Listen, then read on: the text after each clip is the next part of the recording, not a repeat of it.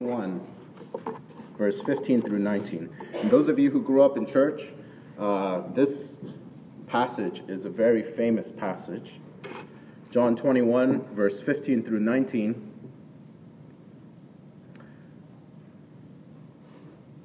And it concerns the failure of Peter, which touches upon all of our failures as well. And the question that we want to answer today is, why do Christians experience temptation? I mean, if God saved us, right?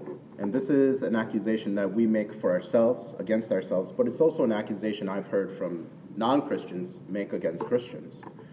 You know, if you're all holy and if you're godlike and he loves you and he saves you and you're not going to hell like me, you know, why do they seem the same? Why do they struggle with sin still? And sometimes, why do Christians seem even morally worse than some of non-Christian people I know?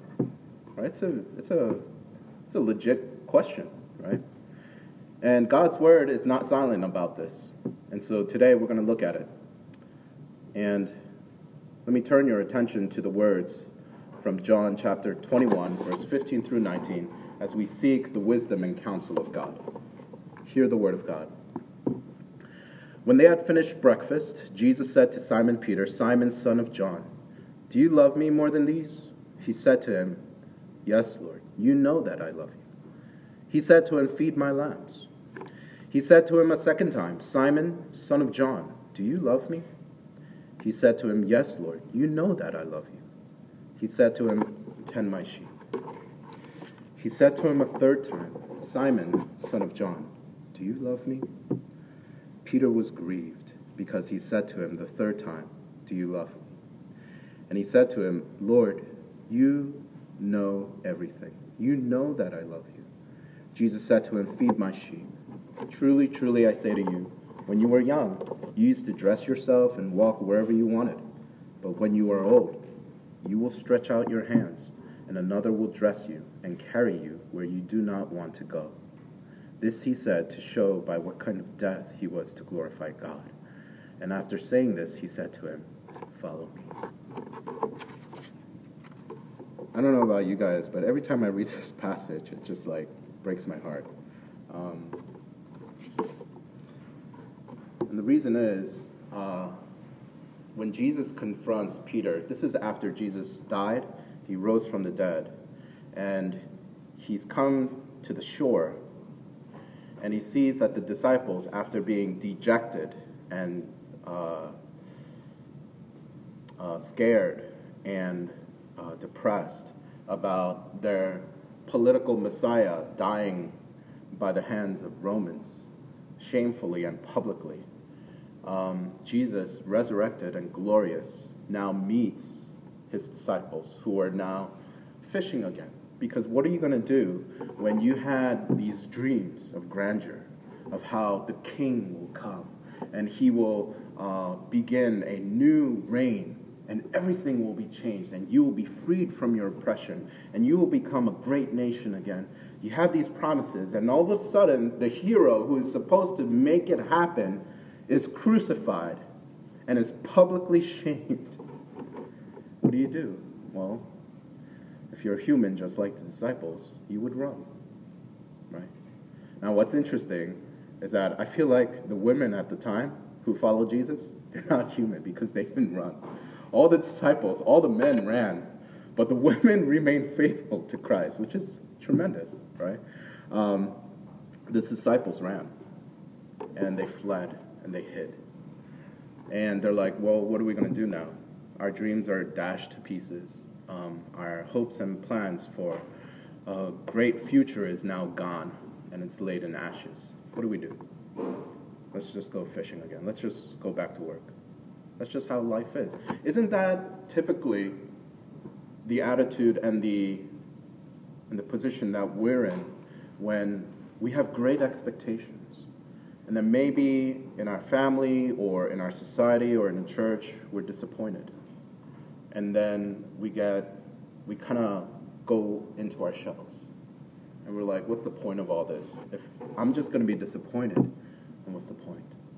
And then you go back to work, and that's all there is. And some of us have given in to the lie that working and securing just a few years of life on this side of eternity is the best thing to live for because of those disenfranchised and disillusioned experiences. And it's hard. I get it.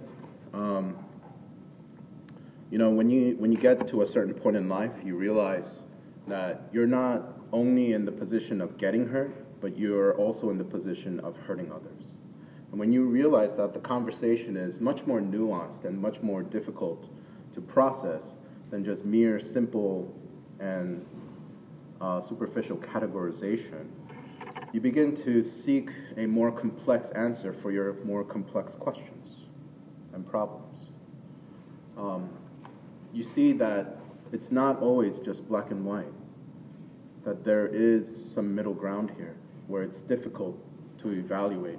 And you're in a position where you'll either just give in and just go to one simple solution that doesn't really answer the whole question in its complexity, or you kind of have to withhold judgment until things get a little clearer.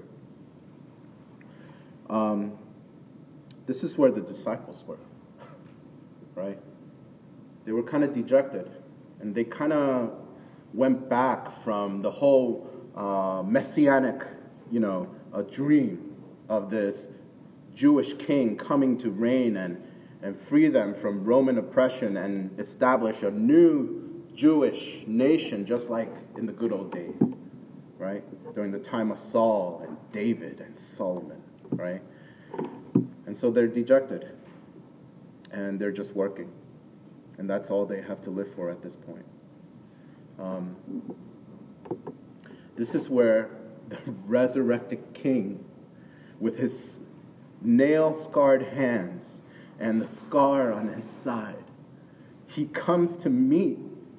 He just manifests himself, the Bible says. He didn't walk to the shore.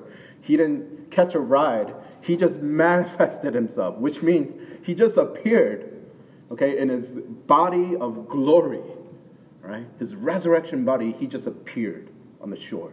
And he meets his disciples, and specifically, he engages with Peter.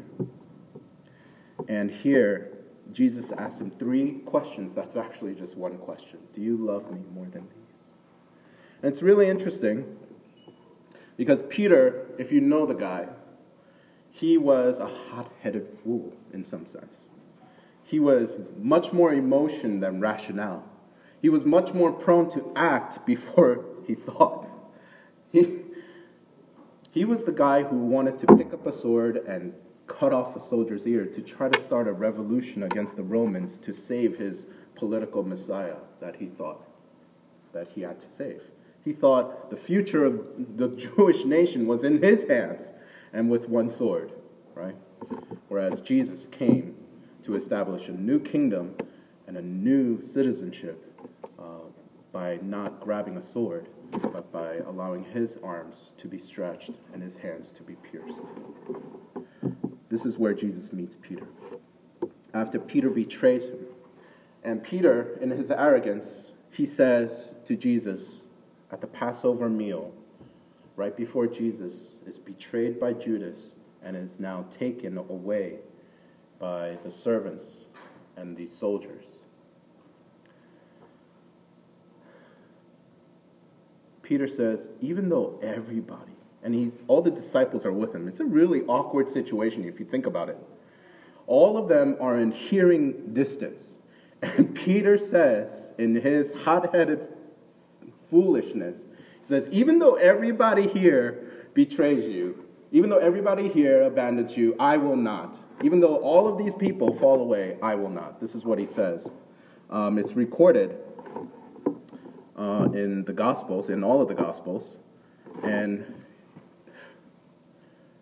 he has this arrogance and this confidence that is not based upon the work of Christ, but is based upon his own human will and strength. And Jesus says to him very calmly, he says, Peter, before the rooster crows, you will deny me 3 times. 3 times. Not once, not twice, but 3 times. And if you know Jewish law, after the 3rd mistake and offense, the Jew was freed from any obligation to forgive. Right? According to Jewish law at the time, if someone offended you 3 times, right? If they offended you once, twice, you had to forgive them. But the 3rd time, you were free. You didn't have to, because the problem is not you, the problem is him. Right? 3 times. Jesus says, you will deny me, you will offend me, you will sin against me 3 times. Not once, not twice, but 3 times. And Peter, of course, it's silent. You don't really see what he says. But when Jesus is captured, you see what he does. When Jesus is captured, and now the disciples are all scattered, because now this is getting serious. Their lives are at stake. They're about to lose everything, right? Peter is just trying to hide in the crowd now. He's trying to become a nameless face, right? I remember that. How many of you guys have seen Thor, the first one? Okay. There's that one guy. He's like this soldier. I forget who the actor is, but he has 2 machine guns. He says, these 2 machine guns, their names are Des, or is it Des and Troy, right? Or Destroy, right? Or something like that. But toward the end of the movie, right, he says he got him from Texas or whatever, I don't know, right? At the end of the movie, when Thor is winning, right, he decides to change sides because, well, you have to see the movie, right, if you haven't. And what he does, he puts on this hood and he tries to hide. He tries to kind of blend in with the crowd because he knows he's just trying to survive. He's a survivor, right? And he could take whichever side, right, he can in order to survive. It doesn't really matter to him, really, right? That's kind of like where the disciples are. They failed miserably, right? And Peter, he's trying to hide. He's trying to blend in, right? And then he's confronted 3 times. Hey, I know you. You're one of Jesus' disciples, aren't you? I know you, right? If with the implication that, if Jesus is suffering, he's a criminal, you should be prosecuted too. You should be getting whatever Jesus is getting. You were with him, right? You followed him all these years. And so he's like, I don't know the man. And then he starts swearing, right? He starts taking an oath. And he's saying, I don't know him. I have nothing to do with this guy, right? And then after the 3rd time, the rooster crows. And the Bible tells us that Peter, because he knew what he did, and he remembered Jesus' words, he just ran and he wept bitterly. Right? Grown man just ran away and wept, right, like a child. This is who Peter is. And when Jesus, in the passage that we read, when Peter is going back to work, and he's like, this is the best thing I have to live for now, is fishing. What I know, this is what I know best. This is the only thing that's left for me. My Messiah's dead, and there's nothing left but fishing. And so he's there. He's saying, this is how I'm going to live my life. No more big dreams, no more hopes, no more childish, longings and yearnings. This is what's real, and this is what I'm going to live for. And I'm going to play it safe, right? That's where Jesus comes. And once John, the beloved disciple, recognizes Jesus, he says, it is the Lord. Because Jesus calls out to them. And he has a fish and some bread prepared for them. He has a fire going, right? Sounds wonderful. Sounds like a beach vacation, right? Right? You know what Peter does? He's still hot-headed, right?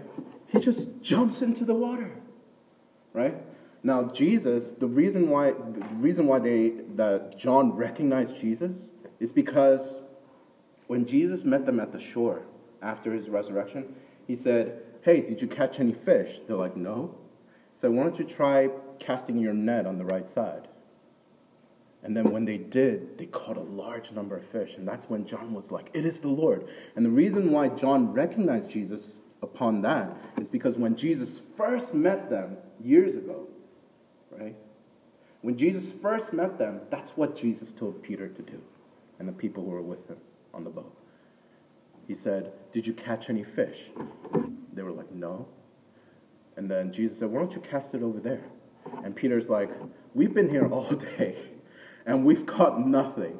But because you told me so, I'll try it. I'll try it. Why not? Hey, why not? I got nothing to lose. I'll try it. They threw it, and now the net is about to break. The boat is like sinking, and there's so much fish. And you know what Peter's reaction is? He's like, oh my gosh, I'm going to bank on this so much. That was not his reaction. He fell on the ground, and he says, depart from me. He said, get away from me, Lord, for I am a sinner. So the way that Peter interpreted that moment is it wasn't an opportunity to be taken advantage of. It was an opportunity to repent in. That was Peter's reaction. And when Jesus, after the resurrection, met the disciples in the same way, right? John is like, we know this man. He's done this before. It is the Lord. It is Jesus Christ. Peter, everybody's trying to haul the fish in. The nets, right? It's full of fish. You know what Peter does? He jumps in the water and he swims to Jesus. Now, I don't know about you, okay? If you have a more type A personality and you're trying to lug this fish into the boat and you're straining yourself and you see one guy just jumping into the water and going to the shore where the food is and where the guy you want to see is, what are you going to say? Hey, that's really passionate of you. No, you're going to say, dude, I can't believe you just did that to us.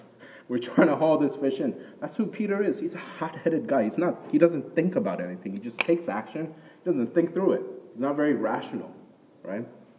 But this is the guy that Jesus chose, right? And when Peter approaches Jesus, Jesus is there, and it's the early morning. Now, this is important, because when Peter denied Jesus Christ 3 times, it was at night before the early morning was coming. In the Bible, the ideas, the concepts of light and dark have very rich meaning, right? And so in the night, when Peter betrayed Jesus Christ, it was night. There was no hope.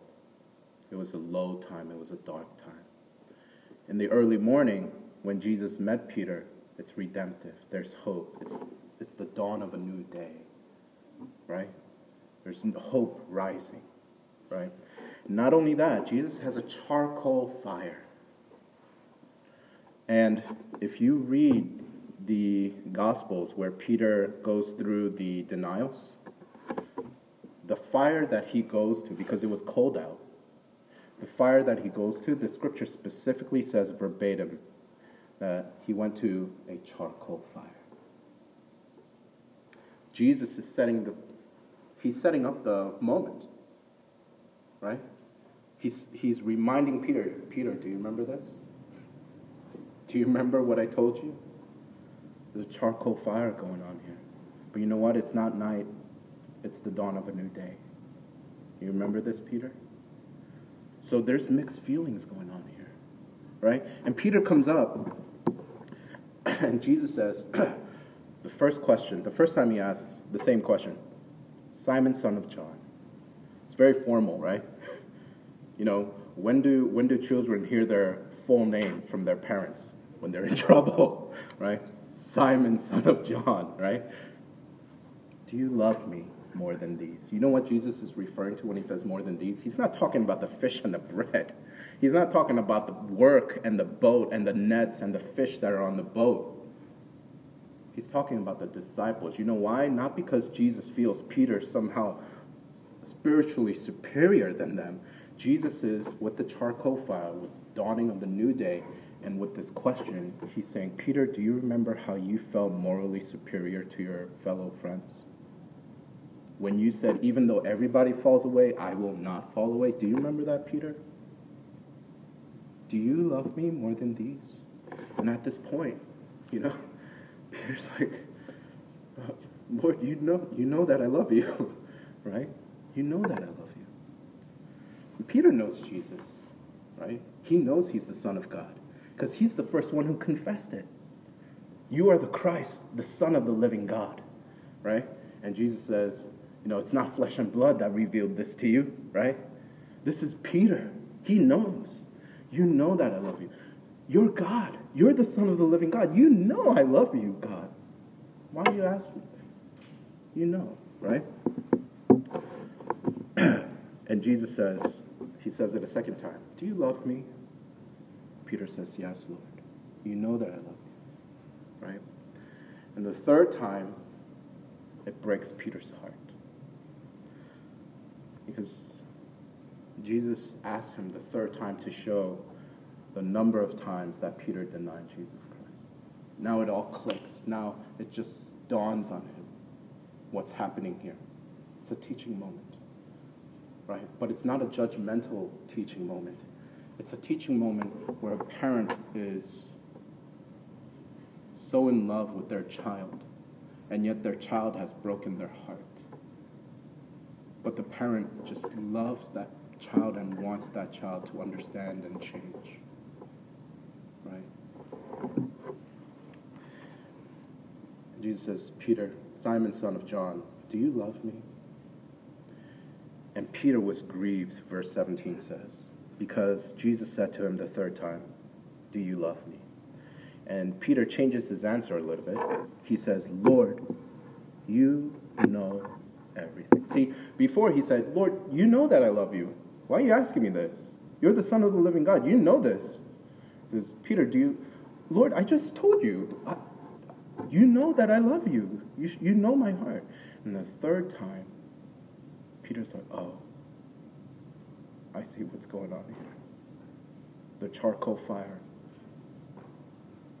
The 3 questions. Right? And he says, Lord, you know everything. You know who I am. You know that when I thought I was better, you knew I wasn't. Right? You knew I would betray you, and yet you still loved me.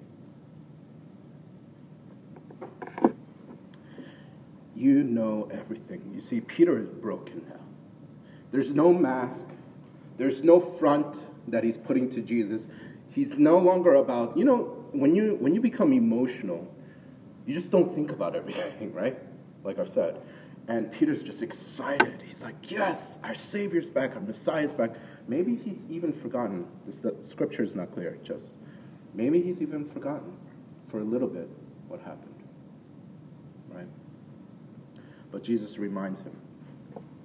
And he's grieved. Now, some people say, there are different Greek words for love here. Now, some people say, it means this or it means that. It's probably more stylistic, according to John. There's not real meaning in the Greek, depending on which word here you use. You just kind of have to look at it generally, and that's why I'm taking this approach. It says, Lord, you know everything. You know that I love you. Jesus, right after Peter says that, he says, feed my sheep, right? Truly, truly, I say to you, when you were young, you used to dress yourself and walk wherever you wanted. Now, you could take this as a literal age thing, when Peter was a child. But even as adults, we grow, don't we? And sometimes we don't grow. Emotionally, we can be children, right? Peter grew up a lot. Through that moment when he denied Jesus Christ, he stopped being a child. And he stopped drinking milk, and he became an adult, and he started to eat meat, as Paul says. You used to dress yourself and walk wherever you wanted. Peter, you're this emotional guy. You jump into the ocean. You leave your friends behind to take care of all the work that needs to be done. You're just that kind of guy. You do whatever you feel like doing. You're a spontaneous, just on the moment kind of guy. But when you are old, Peter, now this shows the redemptive commitment and love of Jesus Christ for a failure. Okay? Now it's all over, but I want to point this out to you because now Jesus, he says, this is who you are, or this is who you used to be, but this is who you will be. And if you remember, right before Peter betrayed Jesus Christ and denied him 3 times, or didn't betray, he denied him 3 times, Jesus said that, Peter, do you really think that you will not fall away? Before the rooster crows, you will deny me 3 times. So Jesus made a prophecy about the kind of person that Peter will be just a little bit in the near future. And again, here, Jesus is making another prophecy, but it's completely different. It's completely different. And he says, but when you are old, you will stretch out your hands, and another will dress you and carry you where you do not want to go. This he said to show by what kind of death he was to glorify God. And Jesus Christ ultimately was foretelling how Peter would be crucified upside down on a cross, because he thought he was not worthy to die in the same manner that Jesus Christ died. He said, I don't deserve that. This guy, this hot-headed guy who thought he felt entitled to everything just because he felt it, right? He felt he was entitled to leave all the work to his other disciples. He felt entitled to be the first one there. He felt entitled to take the kingdom by force with a sword. He felt entitled to a lot of things. And this guy, at the end of his life, he came to a point when he said, I don't deserve anything. I don't even deserve to die, to suffer and die like my Savior. What does this teach us? Why does God allow us to fall into temptation? You see, Peter fell into temptation. Why did God allow that? Right? There are 3 things I want to bring out to you, and I'm going to close. 3 words: calling,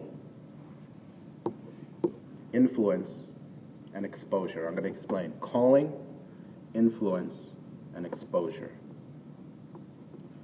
The reason why God allows us to be tempted and to fall into temptation even is that he wants to remind us that our place with God does not depend upon your emotional or your rational or your stubborn moral resolve apart from his grace.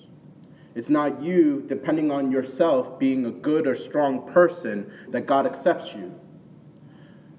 God commits to an eternal relationship with you, even though we fail, because he has, in his freedom, chosen you. He has called you. And when Jesus was approaching, the approach that Jesus took to the disciples on the shore after he was resurrected, and asked Peter these 3 questions that caused him to reflect back on his terrible failure in life, right? He was reminding them of the moment when he first called them. And that's why he said, cast your net over there. He's saying, do you remember that you were worthy not because there was something special or holy about you or morally strong?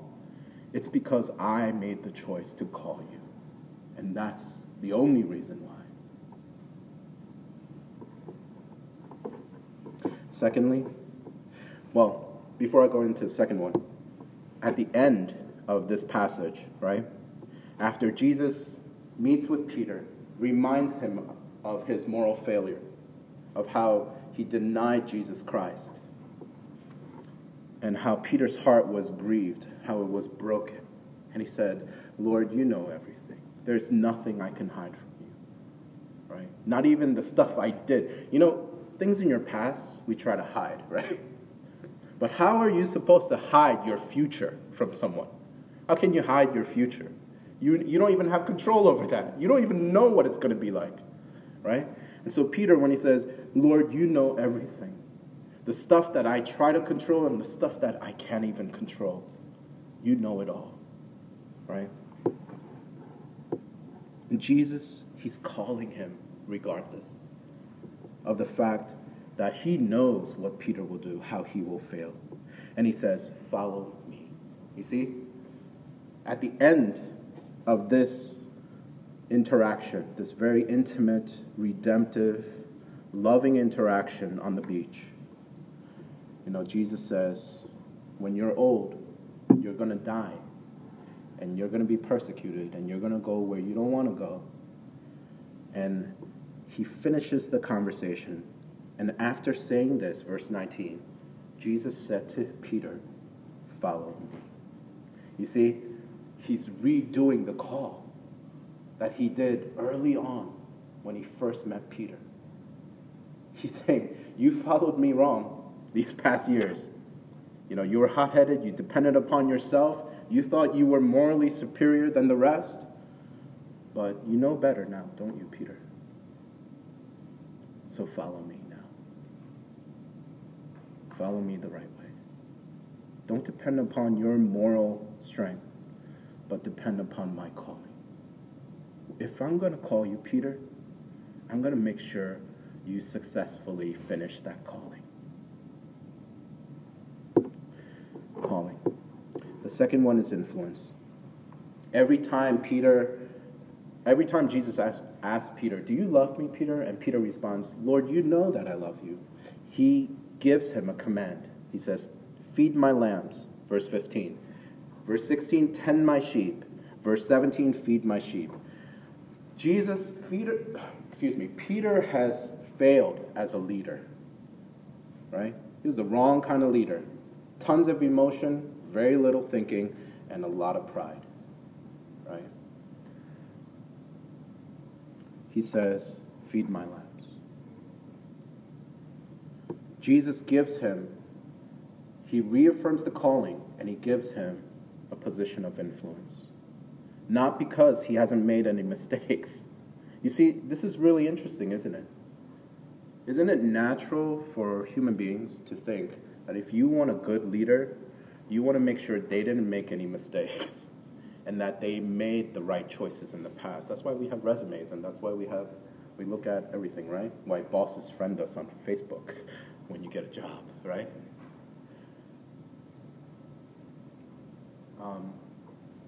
Jesus, he tells Peter to be in a position of leadership, not because he's a perfect guy, or not because Jesus doesn't see his flaws, but because he has his flaws. And those flaws will cause Peter to run to Christ and depend upon his power to lead God's people into the future. You see that? Calling, influence, right? And thirdly and lastly, exposure. If you haven't, recognized the pattern in this passage, it emphasizes the omniscience of Christ. The fact that Jesus Christ knows everything. He knows everything about Peter in the past, how Peter would fail him. He knows everything about Peter in the present, how Peter still loves him, right? You know that I love you, he says, right? And he knows everything in the future about Peter, how Peter will die for him. You see, exposure is really important. The fact that Christ is omniscient. You see, when you fall into temptation, God is using you to become older, wiser, stronger, more useful to his purpose. He's not giving up on you when you fall into temptation, right? He is discipling you. He is training you. And he is going to reaffirm that call. If you're in a situation like this, where you feel you have fallen, and it is still night in your life, and you do not see the dawn of a new day coming yet, if you have fallen and you don't know how you're going to get up spiritually, do not give up on recognizing the Lord's presence wherever you are. Peter and the disciples recognized the Lord's presence while they were just working, and they thought that's all they had in life, right? That's where they recognized it. There will come a time when there is a dawn of a new day, when God will call you again. He will call you. He will give you a position of influence, despite your flaws, right? And he will remind you how exposed you really are. You see, with people, we can communicate our strengths and we can hide our weaknesses. But with God, we can't. We can't. And that's exactly how God likes it. That's the kind of leader he wants. Someone who can be broken as Peter when Jesus and the Holy Spirit convicts you of your sin and reminds you of your weaknesses, that you don't distract yourself from acknowledging it. You don't make excuses for dismissing it or diminishing the intensity of your weakness and your point of failure where you have fallen. But that you can be like Peter and be completely exposed and know you're exposed before the sovereign and omniscient eyes of God and say, Lord, you know everything about me. You know my past, you know my present, and you know my future. That's the kind of people God wants. And God is so amazing that he can use the points in your life that you feel are the darkest and the weakest and the most unattractive. And he can use that and breathe life into you and call you and empower you and keep you humble before his omniscient presence. And that's the kind of people that God makes by his grace. And I hope and pray that that's the kind of God that you would like to serve as you walk your life with him. Let's pray. Heavenly Father, we thank you for bringing us together and for allowing us to see the extent of your redemptive love in the life of Peter. God, how easy it is when we see the failure of others, either in our lives by hearsay or on the news, in articles that we read and videos that we watch. How easy it is to tweet it or to Facebook it first before we bow our knees in prayer for that person. Lord, convict our hearts. Help us to know that when we see failure or when we experience failure, that, Lord, it is a time to fall into your gracious hands. Lord, help us to abandon all hope to try to rise to our feet on our own and to use broken means of power and leverage to try to correct the failures of our past. But God, help us to wait on you, to meet with us, to feed us, to strengthen us, to encourage us. So that, Lord, when we look at our failures, we are not overcome with depression or shame, but that we are overcome with a sense of awe for how wondrously you work in our lives and how you make all things work together for good for those who are called according to your purpose. So God, remind us of the calling that we have. And whether we rise or fall, whether we run or crawl, help our gaze to be fixed upon that calling and upon the one who calls us, upon Christ and him alone, so that, Lord, as we live our lives completely exposed to your sovereign rule, that you would somehow, in your magnificent and mysterious will, do some good through us. So God, we humble ourselves before you, and we passionately ask that you use us, not for our own good, God, but for your great glory and for the good of your people. We pray in Jesus' name. Amen. Please arise with me.